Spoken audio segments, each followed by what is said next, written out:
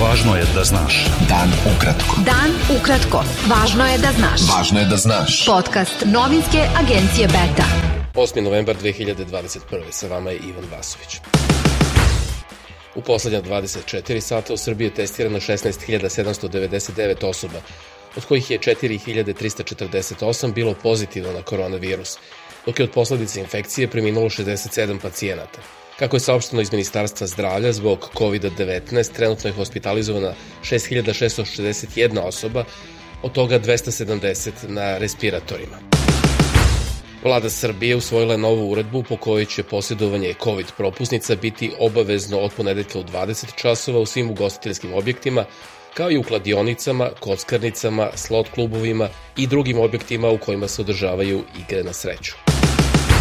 Energetska kriza u gasnom sektoru Evrope nije izazvana nedostatkom gasa na svetskom tržištu, jer su snabdevači Evrope obaveze oko isporuke prirodnog gasa ispunjavali na vreme i u ugovorenim količinama, a problem je nastao kada je prirodni gas i njegovo snabdevanje prestalo da bude energetsko i ekonomsko pitanje i postalo geopolitičko, kada su se umešale Sjedinjene Američke Države, rekao je predsednik Skupštine Udruženja za gas u Srbiji Vojislav Vuletić agenciji Beta.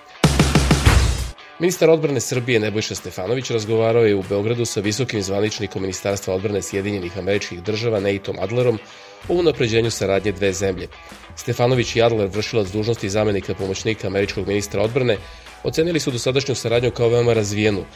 Adler se sastao i sa načelnikom Generalštaba Vojske Srbije Milanom Mojsilovićem. Profesorka prava Vesna Rakić-Vodinelić ocenila je da opozicija treba da se usredsredi na izbore za grad Beograd i da na parlamentarne izbore ne treba da izlazi jer su protiv Ustava.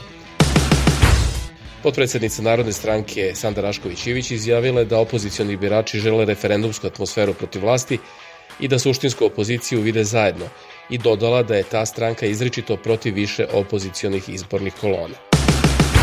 Donošenjem neadekvatnih epidemioloških mera Srbija je zakazala u zaštiti stanovništva od zaraznih bolesti, a posebno kada je antivakserima dozvolila potpuno nekontrolisano delovanje. Ocenili su za Vojvođanski istraživačko-analitički centar stručnjaci koji su saglasni da je vlast odgovorna za pojavu antivaksera. Oni su upozorili da su posledice nesagledive jer u ideološkom smislu antivakseri mahom pripadaju krajnjoj desnici i skloni su poput deteta da veruju u babaroge, veštice i vukodlake, te da bi delovanje tih grupa u budućnosti moglo da se radikalizuje. Nevladina organizacija Žene u crnom ocenila je da je zabranom skupa na kom je najavljeno uklanjanje murala sa likom Ratka Mladića u centru Beograda vlast pokazala da istrajava na odbrani jednog od najgorih zločinaca u istoriji srpskog naroda i Evrope. Telekom Srbije i Vodafone, jedna od vodećih telekomunikacionih kompanija u Evropi i Africi, potpisali su ugovor o partnerstvu koji obuhvata Srbiju, Crnu Goru i Bosnu i Hercegovinu. Objavljeno je u zajedničkom saopštenju. Ovim strateškim partnerstvom Telekom Srbije imaće mogućnost da primenjuje sva znanja i iskustva koja su stručnjaci iz Vodafona sticali i nadograđivali godinama na globalnom tržištu, navodi se u saopštenju. Beta. Dan ukratko. Budi u toku. Lideri 5 čeških parlamentarnih stranaka u dve koalicije, koalicijama Zajedno i Pirati i Stan, potpisali su u Pragu koalicijni sporazum o formiranju nove vlade i u njemu kao prioritet spoljne politike naveli proširenje Evropske unije na Zapadni Balkan. Podržavat ćemo politiku proširenja Evropske unije pre svega na Zapadnom Balkanu.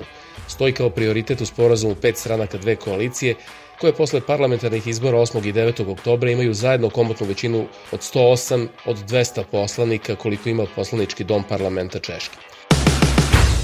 Zamenik pomoćnika američkog državnog sekretara Gabriel Escobar izjavio je da postoji mogućnost da srpski član predsjedništva Bosne i Hercegovine Milorad Dodik povuče odluke Narodne skupštine Republike Srpske koje se odnose na blokadu rada institucija BiH i vraćanje nadležnosti tom entitetu. Imao sam produktivan sastanak sa Miloradom Dodikom i otvorena je mogućnost da budu povučene odluke koje je doneo, rekao je Escobar novinarima u Sarajevu. On se sastao sa svom trojicom članova predsjedništva Bosne i Hercegovine, a posle toga sa članovima kolegijuma predstavničkog doma i Doma naroda parlamentarne skupštine Bosne i Hercegovine. Ruski predsjednik Vladimir Putin razgovarao je telefonom o regionalnim sukobima sa šefom Američke centralne obavještajne agencije Williamom Burnsom, koji je posetio Rusiju prošle nedelje, saopštio je Kremlju. Kako je saopštila američka ambasada u Moskvi, Burns, koji je često predstavljan kao jedan od najiskusnijih diplomata u Sjedinjenim državama, boravio je u Rusiji 2. i 3. novembra na zahtev predsjednika Josefa Bajdena. Predsednik Nikaragve Daniel Ortega izabran na četvrti petogodišnji mandat sa 75% glasova, što pokazuju prvi delimični zvanični rezultati izbora koje je objavilo izborno telo. Rezultati su zasnovani na 49% glasačkih mesta prema izbornom telu, koje navodi da je izlaznost bila 65,35%. Srpski teniser Novak Đoković nastavio je da uvećava sopstveni rekord po broju sedmica provedenih u vrhu svetskog tenisa, pošto je započeo 346. nedelju na prvom mestu ATP liste. Đoković je na Mastersu u Parizu osigurao broj 1 na kraju godine, a pobedom protiv Danila Medvedeva i osvajanjem rekordnog 37. Masters trofeja u karijeri uvećao je prednost u odnosu na ruskog tenisera, pa na danas objavljenoj listi ima 3300 bodova više. Bio to pregled vesti za 8. novembar. Sa vama je bio Ivan Vasović. Slušajte nas i sutra. Prijatno.